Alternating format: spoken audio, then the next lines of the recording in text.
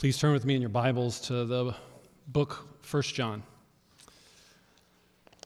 Guests and visitors, if this is your first time with us, we're doing a series of studies in the New Testament, the first letter of John, and in those black Bibles in the seats in front of you, you can find 1 John on page 959.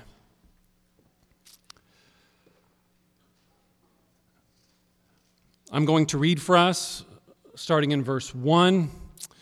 I'm going to read all the way through verse 5 because I think that verses 1 through 5 are a cohesive unit to start out this book / letter / maybe a sermon. Before I read and dive in, I mentioned last week that I have a single sentence that I think is so deep, so profound, so filled with life and love and purpose and meaning that it will take at minimum 4 weeks for us to just make sure we understand what it means and how it applies. That sentence is the following. Summarizing these 5 verses, we proclaim the word of life for the purpose of joy-filled participation in the age to come. We will specifically focus on the word proclaiming and the last line, in the age to come, in this sermon as it comes from verse 2. So as I read the text, what I want you to be dialing in, focusing on, is how our one-sentence summary talks about proclamation of the word of life, and that this life can be participated, shared in, enjoyed, experienced by us. And it's joyful life in the age to come. And so we're going to have to make sure you understand what all that means. So that's the big idea. Let me read the passage, and then I want to give you a little warning. So, passage first. Verse 1, that which was from the beginning, which we have heard, which we have seen with our eyes, which we have looked upon and have touched with our hands concerning the word of life.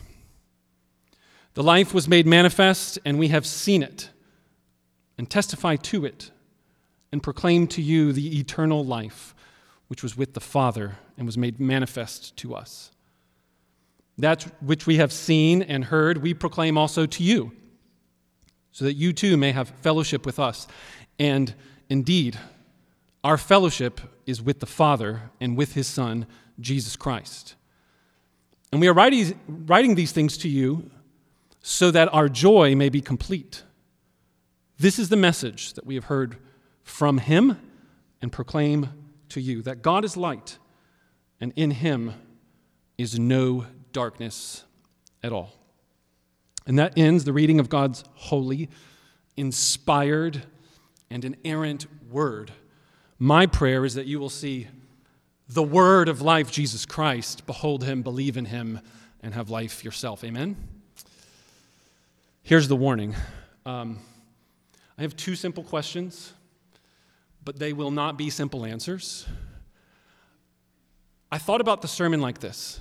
During my sabbatical, I had the privilege of spending some time in Arizona and climbed the tallest mountain peak in Arizona.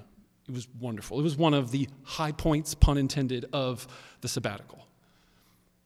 While doing a little bit of research to prepare myself for this 3,000-foot hike, 5 miles each way, I started reading that there's this thing called elevation sickness, which means if you were to fly into Flagstaff, which is where we were staying, from a lower elevation, and then immediately get off the airplane, maybe even that day or the next day, and then start doing your hike, you could get very sick, nauseous, dizzy, because you went from a low elevation to a high elevation in a short matter of time. That picture is our sermon. 2 questions with 2 words that will take us from the heights of heaven to the lowest little nitty-gritty details of your day-to-day life. It will be like we're going up and down super fast sometimes. And I don't mean this to say that, hopefully this is an incomprehensible or difficult to understand sermon. Just forewarning, 2 questions. Question number 1, what is the message that we proclaim? Answer, the word of life. And second, love. Love, life. Life, love. That's question 1. Question 2, how is this message proclaimed? What is the message we proclaim? It's life and love. How do we proclaim it? How is it proclaimed? And the answer is word and deed. And in both of these cases, life is synonymous with word, which is God, the second person of the triune God, and we will dwell in heaven together today as we answer that we proclaim a message of life, life in Christ, life in God. And the way we proclaim that message is through the word, as we verbally and audibly proclaim an actual message that is summed up in the word, Jesus Christ. What do we proclaim? We proclaim a message of life and love. This life transforms us to be people of love. And how do we proclaim it? Through the deeds of love in our life. That's, I think, a good way to summarize and apply verse 2. Look at verse 2 again. The life, referring backwards, referring to the word of life. The word of life, that life, was actually the word and in between verse 1 and verse 2. The word of life, and that life was made manifest, visible. And we have seen it, and we testify to it, and proclaim to you the eternal life, which was with the Father and was made manifest to us. So what do we proclaim? Clearly, verse 2, if you were to just pick one word, the message we proclaim, it's a message of life. And I believe that that life is meant to be coupled with love, which is what I'll explain in our first point. And the way that it's proclaimed is through the word that's actually audibly preached, and through the deeds of the way that that love is expressed in our actual day-to-day lives. So let's take them one at a time, and let's unpack question 1. What do we proclaim? We proclaim a message of life and love. This message, verse 2 says, is life. The word of life. We proclaim to you, and then notice the article, definite article, it's the word the eternal life, there in verse 2. We proclaim to you the eternal life. We're proclaiming to you a speech, a message. We're giving a content out of our mouth. And the claim here is that this life this message isn't just an interesting tidbit or a few words. It's actually life itself. It's the source of life. We are proclaiming a message that boldly declares that Jesus Christ is the source of all life and all existence. He is outside of time and space and existence. He is the beginning one, verse 1 says, in the beginning, before the beginning. Before there was time and space and matter for something to be seen or touched or felt or heard, there was the word of life. And that word of life became physical human life. So this is dizzy if one starts putting this into normal human categories. It doesn't fit into any modern or ancient philosophies. It is alone in its claim amongst all the world religions. We proclaim a message that is unique, a message that says that the Creator became a part of the creation, And that life, the source and the place where all of life stems from, actually became alive. And this is what John 1, corresponding with 1 John. So the gospel writer of John, I believe, is the same person writing this, and that there's this play between these two things. Listen to these first 5 verses of John again. We heard this last week. In the beginning was the Word, and the Word was with God, and the Word was God. He was in the beginning with God. Here's the key phrase for today.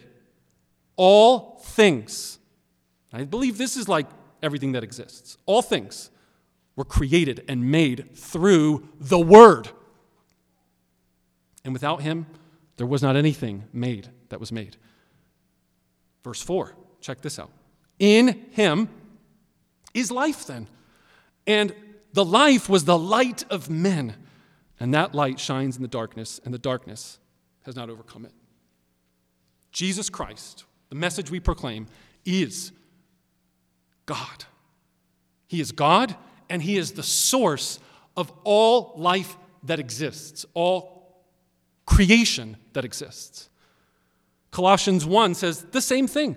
For by him, speaking of Jesus, all things were created, whether things in heaven or on earth, whether things that are visible or invisible, whether we're speaking of thrones or dominions, rulers and authorities, all things were created through Jesus and for Jesus. He is before all things, and in him all things are being held together. Okay, you exist because God spoke creation into existence. 10 times, Genesis chapter 1 says, and God said, and then we're told what came about, and it was so, and that describes creation. The Father in heaven speaks. He is not the words he speaks, but he is equal to the words he speaks. It has life-giving power. So even on the first page of the Bible, you could read it in a Trinitarian lens in accordance with what John is saying here. God who exists has a person of the Father. And he is not the Son, but when the Father speaks, that word, which is not him, but comes from him, comes from his very being and soul. It's like an analogy. That is what created life. That's what's being claimed here. It's fantastic. It's mind-blowing. It could make you dizzy if you keep thinking hard about it. But it's more than that. It was not kick-starting creation into existence and then the distant deity, Epicurean god of the ancient philosophers saying he got the world into existence and then left it. Not involved, not intimate, just infinite. Have you heard those two things? The infinite, existing, self-creating, self-existing other God, infinite, also intimate, particular, personal, close to you.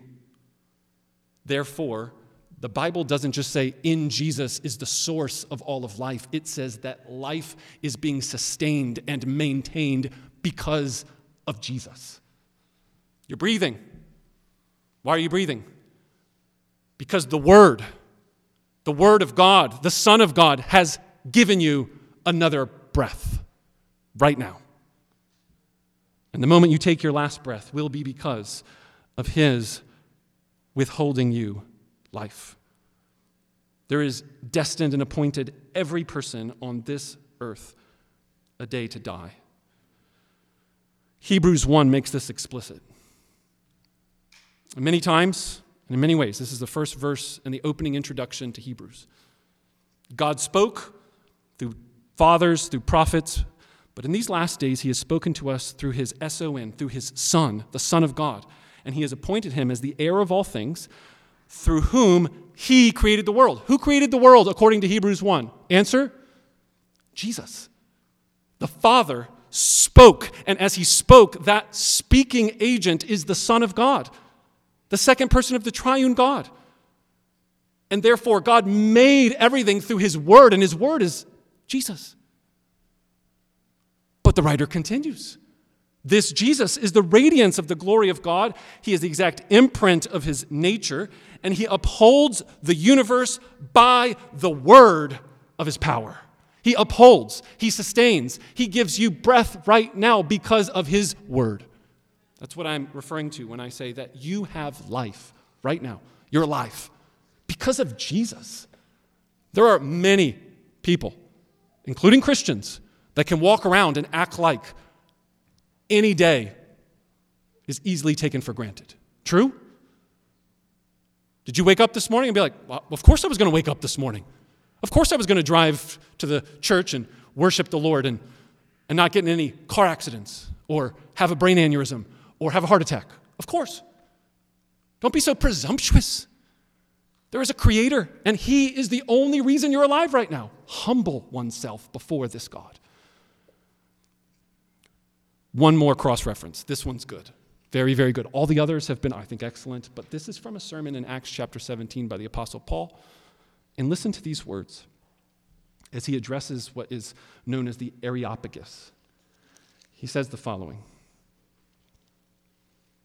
Starting in verse 22. So Paul, standing in the midst of the Areopagus, said, "Men of Athens, I perceive that in every way you're very religious. For as I passed along and observed the objects of worship, I found an altar with an inscription, and it says, 'To the unknown God.' And what therefore you worship is unknown, I proclaim to you the God who made the world and everything that is in it. He is the Lord of heaven and earth, and he does not live in temples that are made by man, nor is he served by human hands as though he needed anything, since he himself gives to all mankind life and breath and everything. And he made from one man every nation of mankind to live on the face of the earth, having determined and allotted the periods and the boundaries of their dwelling place, that they should seek God and perhaps feel their way toward him and find him. Yet he is actually not far from each one of us, for in him we live and we move and we have our being. As even some of your own poets have said, for we are indeed his offspring.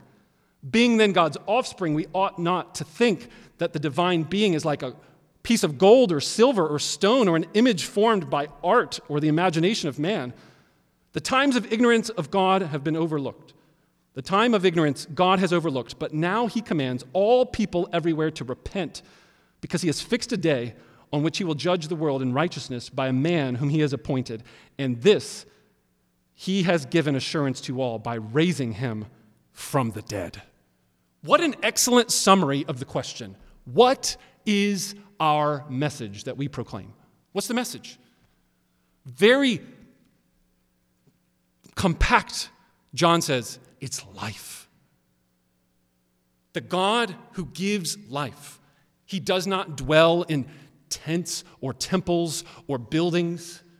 He's not confined to this specific space. He is beyond. He has life in and of himself. Did you guys understand what Ryan was reading for us in Exodus chapter 3? And then Nate Fader picked up where Jesus says, I am the bread of life. What should I tell them your name is, God? Moses, go and tell them that my name is I am. I am who I am. What does that mean? It's the verb to be. The verb to I exist. I mean, scratch your head on that. Go tell them that who I am is I am. Tell them that my name should be associated with pure existence, the source of all that is, that can possibly exist. This is fundamental for us to understand anything as it relates to the message, the gospel, our lives, the world around us. Brothers and sisters, please be refreshed by the idea that God does not need you. He does not need this building. He does not need a temple. He does not need to be served by us. He exists in his self-existence, in his triune relations with happiness and joy and infinite love with or without you. It's amazing when you realize how non-needy God is compared to your neediness, your desperate need for love and affirmation and attention and help and sleep. He's the God who never sleeps or slumbers. He always stays awake. He doesn't need a nap. He's not getting tired now as I preach, even if you are. And if you need a nap, take a nap. This God is so other, transcendent, meta, we could say, above physical constraints or limitations or definitions. He just is. And in him, he is not far off. This is where we go from the top of the mountain right down to your day-to-day life. In him, Paul says, we live and move and have our being. He is actually not that far from any of us. How does the infinite majesty of the God who is come down into the particular intimate day-to-day moments of our lives? We know it's his Son, Jesus Christ, the Word of life, the life giver, became part of our life. He knows. He's intimate. He has experienced every temptation, every trial, every kind of category of what human experience is like, from the infant in the womb to the man who dies on a cross and is buried in the tomb. The full range of human experience, Jesus, the Word of life, the giver of life. He knows. Do you take comfort in that? I do. Do you know that when he says in the scriptures in Hebrews that he sympathizes with your sorrows? He knows sorrow. He knows the feeling of weeping and losing a loved one and being reminded of that. He knows. Infinite, intimate, life eternal to love. And in fact, the reason I chose the word love is because John makes this link for us in his gospel, in this book, 1 John. The only other place where the word manifest is used. Verse 2, and then now let's link that. Turn your Bibles to 1 John chapter 4, starting in verse 7. And notice the interchange between the visible manifestation of life in Jesus Christ is the demonstration of God's message, which is defined with one single word: love. If God wants to speak through Jesus, how would you summarize it in a word? I've chosen, based on 1 John 4, he has made his message, his content of communication, clear through a person, and that person has communicated God's love. 1 John chapter 4, verse 7, Beloved, let us love one another. For love is from God, and whoever loves has been born of God and knows God. Anyone who does not love does not know God, because God is love. In this love of God, in this, the love of God was made manifest. There's our key linking word. The manifestation of the communication of God's word is the love of sending his only Son into the world so that you would live through him. Let's pause there. I want to keep reading, but I want to pause there. Here's for your theological and personal immediate application. I grew up with this basic summary of the Bible and the gospel, and I'm curious if any of you resonate with this. If this is not your personal experience, maybe that's for the better. Here's what it was. God made the world. We sinned. And because of that sin, I'm going to go to hell. I'm going to be judged based on my sin. God sent his Son, Jesus, because he loves the world. God sent his Son so that if you would believe in Jesus, you could have eternal life. And eternal life has been understood to mean go to heaven when I die. So here's what I believe, truncated, immature, not necessarily 100% false, but understanding of the gospel. The Creator God made a world. It was good. We sinned. God sent his Son, Jesus. And through his life and death on the cross, resurrection from the dead, ascension, Holy Spirit, all of that stuff, it's going to help me escape from hell when I die. I think that's true. That's not what John's talking about. Let's read the text, verse 9. The love of God was made visible, manifest. It appeared among us when God sent his only Son into the world. For what purpose? So that you would live through him, in the Son, with the Son, in fellowship with the Son, now and forever. The gospel message is not a secret password prayer to get out of hell free card like playing Monopoly. Whew! Good thing I came to that church that one day where they said, if you want to not go to hell, pray this prayer, and then you got a ticket and a baptism that gets you out of hell for the rest of your life. That's so dumbed down, watered down, and truncated, the actual thing that we see right in front of us in the text. The love of God is becoming visible. The message of who God is and his existence can be summarized in the love that was sent to us by Jesus Christ so that we would live in him. Keep reading. Verse 10. So that you would live in him in a life of love. In this is love, not that we have loved God, but that he loved us and sent his Son to be the propitiation for our sins. Jesus died on the cross to demonstrate the love of God so that, beloved, verse 11, if God so loved us, ought we not to love one another? No one has ever seen God. If we love one another, God abides in us and his love is being perfected in us. We ought to proclaim a message that does not just say, doesn't matter really what you do or how you live or whether or not the love of God is in you and that is demonstrated in your life on a day-to-day basis. We proclaim a message that the God who created everything is none other than Jesus Christ.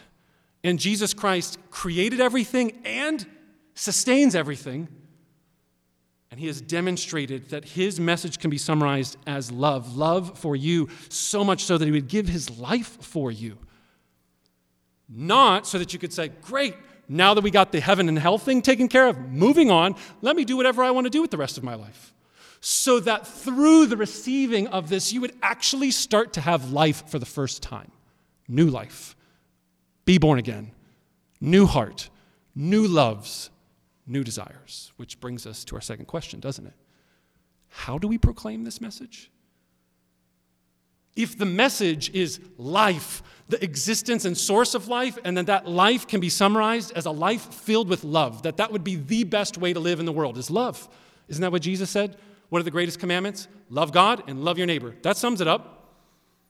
So life and love are the same thing, and Jesus embodied that through his life, through his self-sacrificial death on the cross.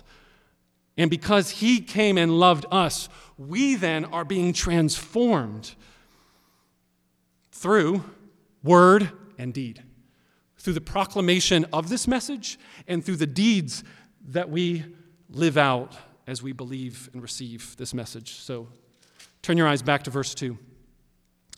Notice that proclamation, in the most simple of sense, is in fact audibly speaking, preaching, teaching, talking. And that even the word, logos, the word of life, is a message. It's a message that can be preached, and it's a message that's centered around a person. And I believe John is doing both of those things. He is saying, here's the message that you preach, and that message isn't just some content or series of propositions. That message is a person. And any propositional preaching should point you to a person. It's part of the reason why Embassy Church is committed to not just preaching the Word of God, but that we believe that the Word of God points us to the person of God. And you should have an encounter and engage with none other than God himself as you encounter his word. Sure, there's history, poetry, art, beauty, but the word is a message of life and love, and that as you're reading it, as you're studying it, it hits the soul and the heart and transforms. Verse 2, the life was made manifest, and we have seen it. And then here's an important word, testify to it and proclaim to you the eternal life which was with the Father and was made manifest to us. Notice that John links testifying and proclaiming. We testify and we proclaim. And our testifying is the word that could also be translated as witness. We give witness to. I think this has a double meaning because John is a master at double meanings. A, John is saying we, the apostles, are eyewitness testimonies testifying to the historical reliability that God became a human. And then he died on a cross and he rose again and we touched him. We touched a resurrected man. And that should make a lot of people go, what? And there's it wasn't just me. It's not just like a few guys in a dark alley that touched Jesus and no one else saw him. He appeared to hundreds of people. It's a fact. Again, compare that with philosophy. Compare that with world religions aside from the Christian faith. They're private. They're hidden. They're in dark corners. They're in caves. They're in a secret backyard revelation that comes. That's Joseph Smith, for example, in the Book of Mormon. Can anybody verify that an angel came from heaven and gave Joseph Smith these golden tablets? No. Can anybody verify with eyewitness testimony that Jesus Christ died on a cross and then rose again 3 days later and lived? Absolutely. So this is what he means. We testified. We are eyewitness testimonies. That's like the highest verdict to determine, the highest reason to give to determine a verdict in a court case, right? If you're saying, I saw it this way, and then a second witness comes along, I saw it the same way. Third witness, fourth witness, fifth witness, and you start getting to dozens, to thousands of witnesses verifying we saw the same thing. And it's one of the reasons why specific people are mentioned by name in the writings of the Gospels. Why are there sometimes these random names? You have no idea who these people are. Because they were witnesses. Second meaning of witness, that their lives are bearing testimony and witness to the life-transforming, love-empowering truth of the gospel. So, here we are today. I believe none of you have been eyewitnesses of the risen, resurrected Jesus. If you have been, I'd be very interested to hear your story. But all of us, I think, can be martus. It's where we get the word martyr from. Witnesses. We can testify that A, we believe it's historically, verifiably accurate. This is truth. This is objective reality. You can use reason and the sciences of nature to say, can I prove yes or no that Jesus rose again from the dead? But there's also a life-transforming faith that changes one's heart, where the word flows out in deeds of love. And this is why Jesus taught that when the Spirit of God comes, you will know that they are my disciples by their love. Turn to 1 John chapter 3, verses 11 and 18, and see this explicit relationship between the message we proclaim and this transformation to love to our brothers and sisters. 1 John chapter 3, verses 11 to 18. For this is the message that you've heard from the beginning, that we should love one another. We should not be like Cain, who was of the evil one and murdered his brother. And why did he murder him? Because his own deeds were evil and his brother's righteous. Do not be surprised, brothers, that the world hates you. We know that we have passed out of death into life because we love the brothers. Pause. Do you see the connection I'm making between the message that we are believing, proclaiming, valuing as a church is a message of life and love. And we know that we have been passed out of death and into life because of our love. Therefore, we can give testimony and witness. If you do not love, then you're abiding in death. Verse 15, everyone who hates his brother is a murderer, and you know that no murderer has eternal life abiding in him. By this, we know love, that he laid down his life for us, and we ought to lay down our lives for the brothers. But if anyone has the world's goods and sees his brother in need, yet closes his heart against him, how does God's love abide in him? Little children, let us not love in word or talk, but in deed and in truth. This is a great summation. This passage I just read to you, 1 John 3:11-18. The message is life and love. And the way that we proclaim it is with words and deeds. You can't proclaim and explain the gospel with just your life. It's impossible. Faith comes from hearing the proclaimed message of truth about the infinite creator God becoming a part of the intimate created universe. Have you ever loved somebody and then that fully explained what I just said?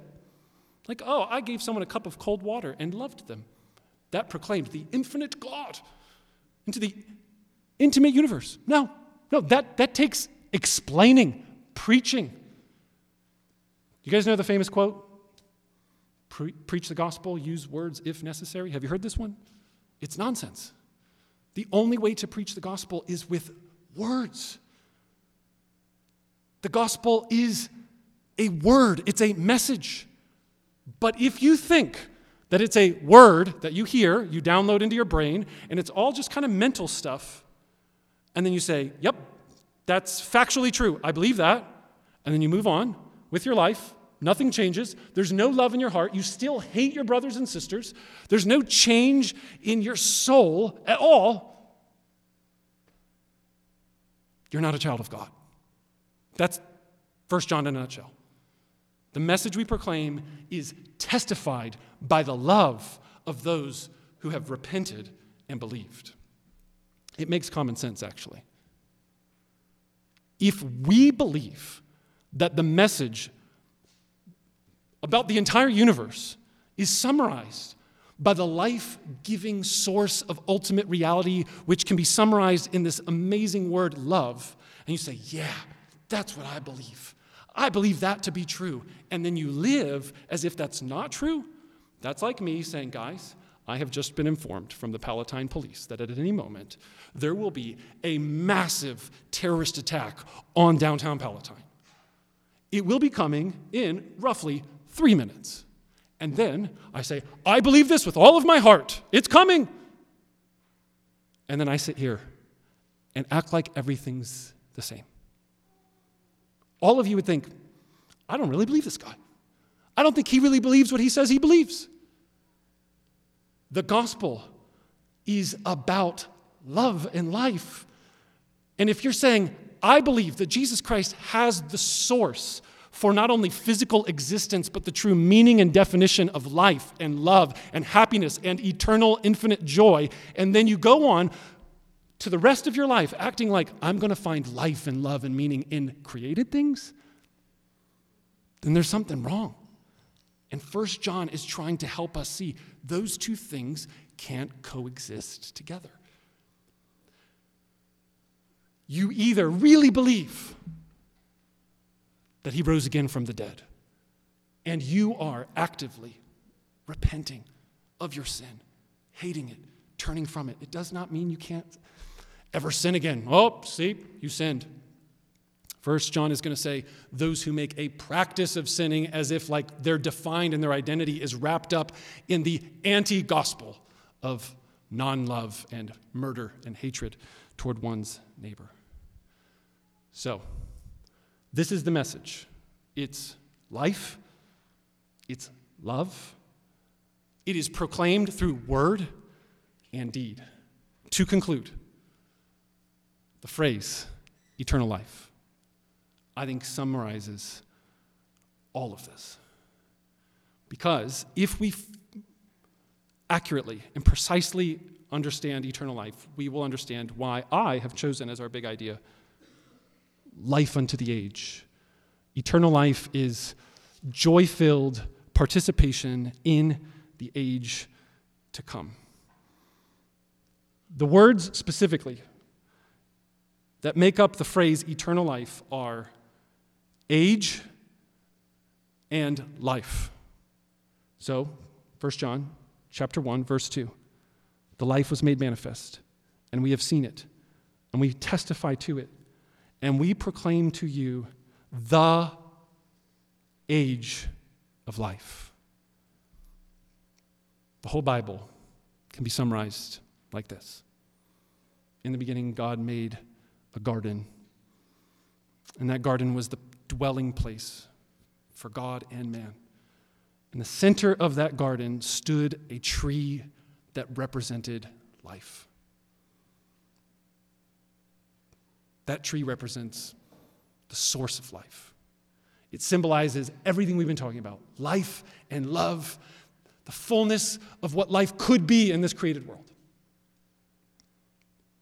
Access to the tree of life was available for every human if the fruitful multiplication of Adam and Eve would be to obey God's definition of good and bad.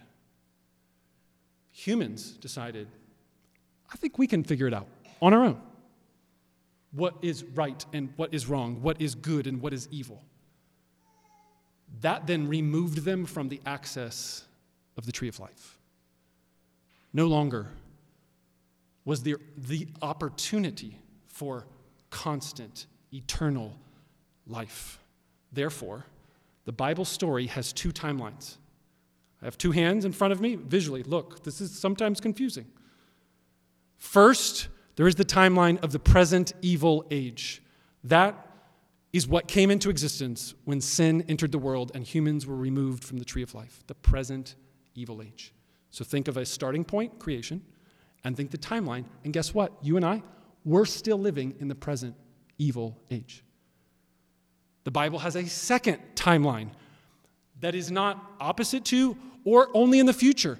It is the timeline of the age to come that enters into the middle of the present evil age through the incarnation of Jesus Christ, the Son of God. And the resurrection of the dead was the confirmation that this new age, like being in the darkness of a dark night, and then the sun bursts in the morning and light came into the world, that is what John is declaring when he says, this life is the light of a new creation, a new age, a new time, a new existence, a new possibility of what life could be, even in the present evil age. John tells us that this world and all of its desires, this is 1 John 2, it's passing away. Soon, this one will go away altogether, and all that will remain are those who are in Christ, by faith, transformed by his message of life and love, and they will be in the tree of life forever. Amen? Except the key detail that John does not miss is that Jesus Christ entered into this world with all of its darkness and all of its death and all of its hatred.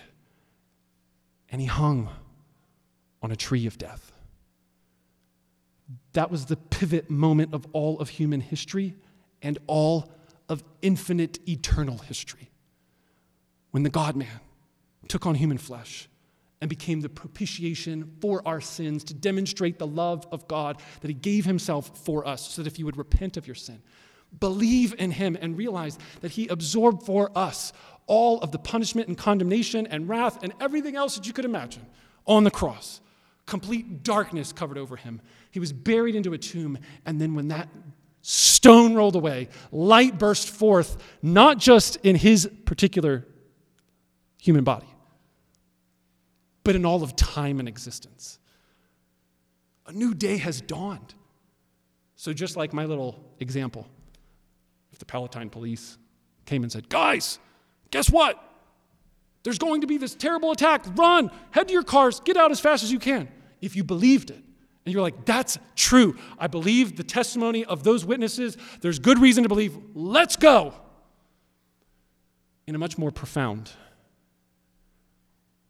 and important way, there is a testimony of eyewitnesses, not just in the first century, many, many years ago, but through the ages, that there is a message and a person of life and love that when it's received, it transforms, it leads to death to oneself and self-sacrificial love to one's neighbor and wife and children and church community and the entire world. This overwhelming, infinite love being poured into the receptacles of this human body, transforming us to word and deed, proclamation and life, the way we live, giving testimony and witness.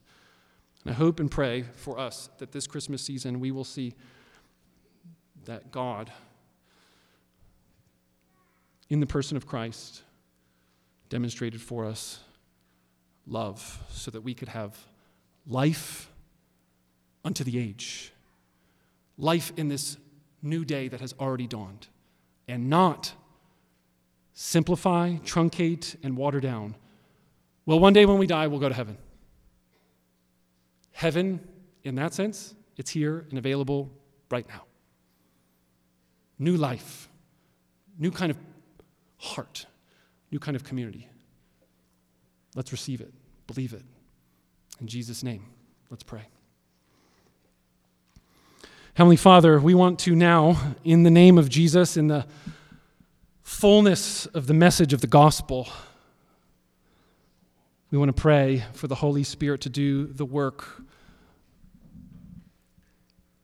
of confirming the words that were just spoken as the most important truths that have been uttered by any human or have been written on any page or have ever been recorded in human history. We pray, God, that the weightiness of the cross, the profound depth and meaning and beauty of the gospel would rightly be felt and known. We pray for repentance. We pray for faith. We pray that we would look upon Jesus, we would see him for all that he is and all that he claims to be and all that Christians through the ages have believed him to be. And then we would trust him. We would trust him as the source of not just physical existence in life, but the meaning and purpose of our life. That he accurately defined what our obligations should be, and that is love. God, make us people of love. Make us people that love others and you more than we love ourselves. Free us from the tyranny of our slavery of selfishness. Set us free so that we would be finally the kind of people you made us in the first place to live and move and have our being on this earth. Reinstate us in your love, as we sang earlier. In Jesus' name, amen.